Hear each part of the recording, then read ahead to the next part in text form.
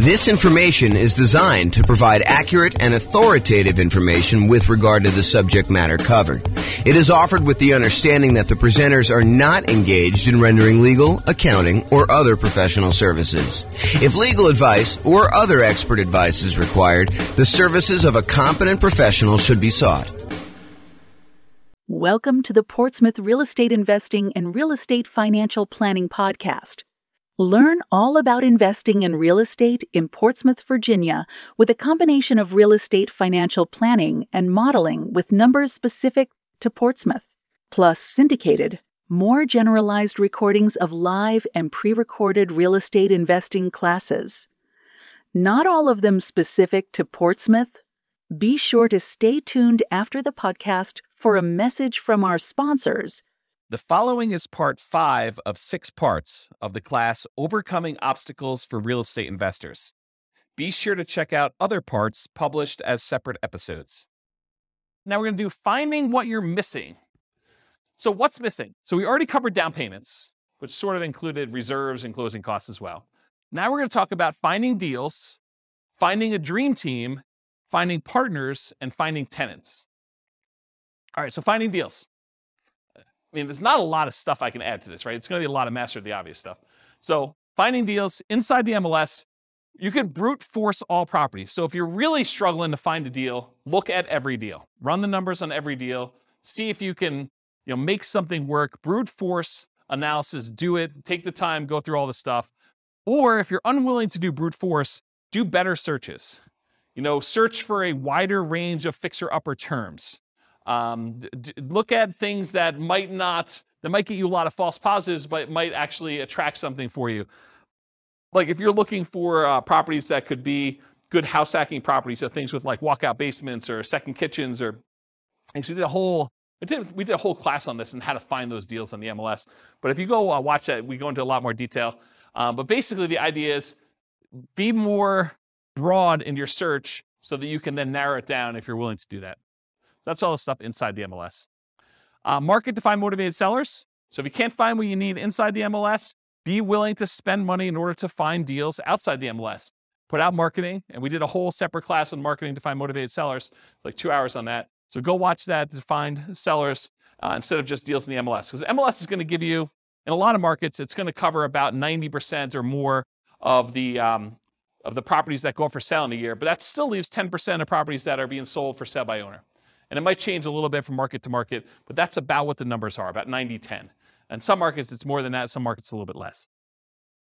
So marketing to find motivated sellers. And in my mind, that would also include networking. So we include networking in that class when we talk about it. So going to different real estate investor meetings, meeting as many wholesalers as you can, trying to go find deals by, talking to people, telling them that you're in the business, letting everyone that you're looking to buy properties, because you'll find kind of these off-market deals that way too.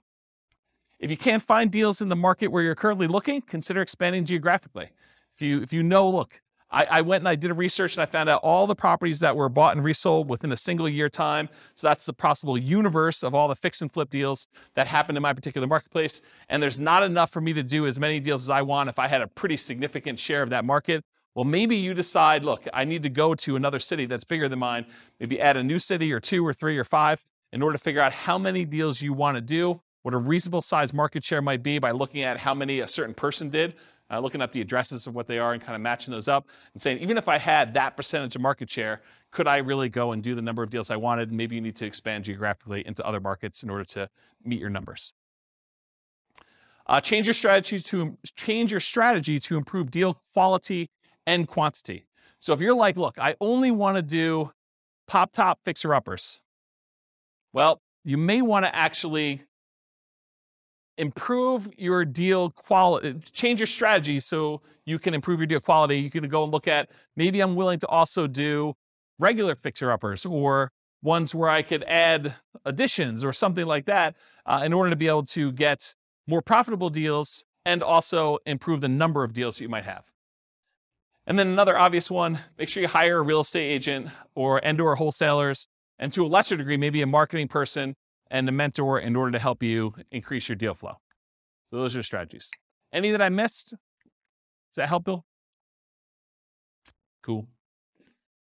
All right, building a team to support you, dream team to support you. So in my opinion, the real estate agent is sort of the center of all these teams, right? Because if you need a lender, if you need title company, if you need, a lot of repair people, a lot of the contractors, a lot of the subs, insurance companies, all of those, a good real estate agent who's doing any type of volume, they've got all those people already, especially if they're catering to investors. So in my opinion, you focus first on finding a good real estate agent, and then a lot of those other pieces will fall into place. You can decide whether or not you want to use the person that they've been using, or if you want to continue looking for someone to replace a weak team member that the real estate agent doesn't have a person for. And then you can go and do networking with other real estate investors. You can go talk to other people and try to find people that way. But I think that's the best strategy, is you go find the agent or agents and you really focus in on their team to start with. And then, of course, you optimize from there. Any questions on that? Is that helpful? Cool. Finding partners. So talk about your investments and listen for curiosity. You got to talk to a ridiculous number of people. Got to talk to a lot of people in order to find these. And then you can network with others, virtually and in person. And there's two schools of thought on this. I'm going to ask you guys a question. We're going to poll you. Do you think it's better to go to real estate investor club type meetings to look for real estate partners? Or do you think it's better to go to non-real estate investor club meetings in order to look for possible real estate investor partners?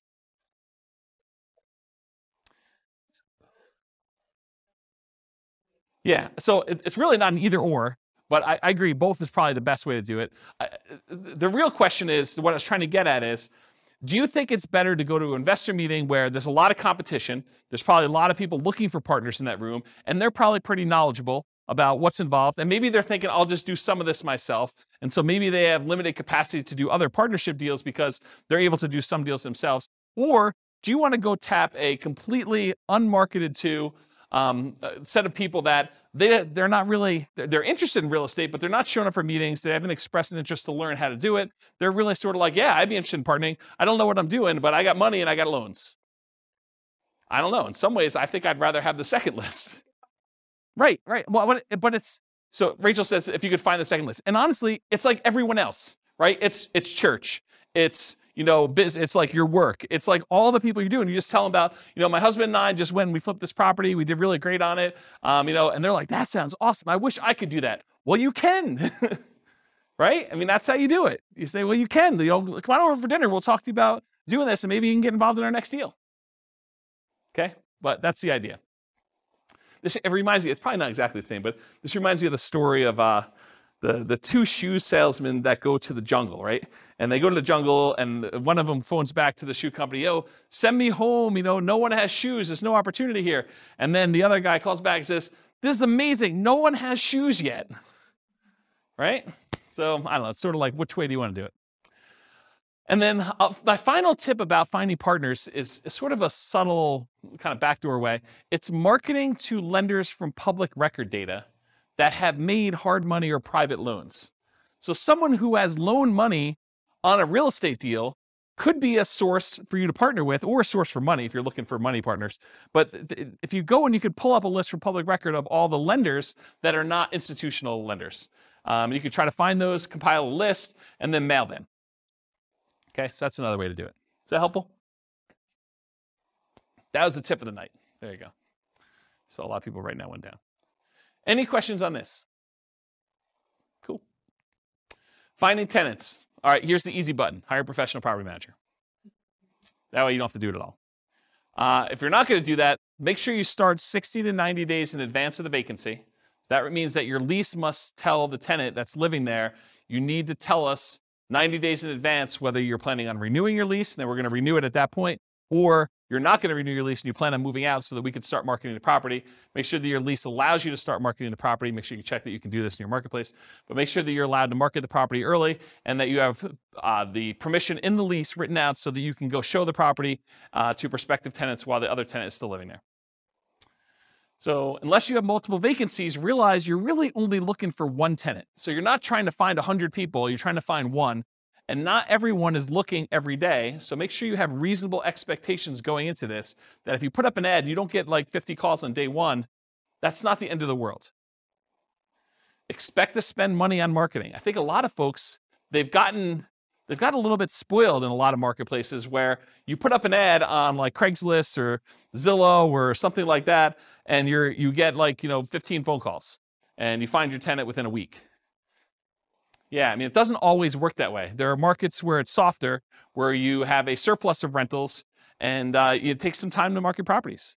And sometimes you may need to market it hard and do more than just put up an ad and hope that the phone rings and kind of field phone calls. So expect to spend some money on marketing, maximize the marketing you can do all the stuff you can on the web, do signs at the property, in the yard if you can, like all those different things. Network with other local investors to find out what's working locally. So usually after an investor has filled their properties, they're really open to sharing. While they have a property for rent, they may not be super open to sharing. But once that property is filled and they've got no vacancy, they're happy to tell you where they're marketing. As soon as you have a great offering, so make sure you're doing all the stuff that you should be doing to the property. You can't try to rent a piece of crap and then tell me that you can't find tenants. Okay? And then once you have a good property and it's good exposure, you're doing all the marketing you're supposed to do, use inquiries, the number of calls you're getting, as feedback. If you put up an ad and you get no calls for a week, that's probably a sign that your price is probably a little bit too high for that property. And maybe you drop the price. That's probably the next lever to do. Once you know that you have really good photos, the property is marketed appropriately, it's up on the web, you verified that, you've got all your signs and other marketing out there, and you're doing all the other stuff that the most successful investors in your market are doing. Any questions on this? Cool. This concludes part 5 of 6 on overcoming obstacles for real estate investors. Listen to the next episode, part 6 of 6, on inner game. With home prices up, mortgage interest rates up, and rents up but not quite enough to counteract the higher prices and interest rates, cash flow on rental properties in Portsmouth is harder than ever. Book a call with the Real Estate Financial Planner to apply our proprietary 88 strategies to improve cash flow on your rentals. See the show notes for a link to schedule your call and improve your cash flow today. If you're a real estate agent, lender, or professional in Portsmouth that wants to help our real estate investor listeners, consider reaching out to learn about collaboration opportunities with this podcast. We'd love to add more value to our listeners by having you assist our investors buy, sell, and finance their real estate investments. See the show notes to schedule a call to discuss collaboration opportunities.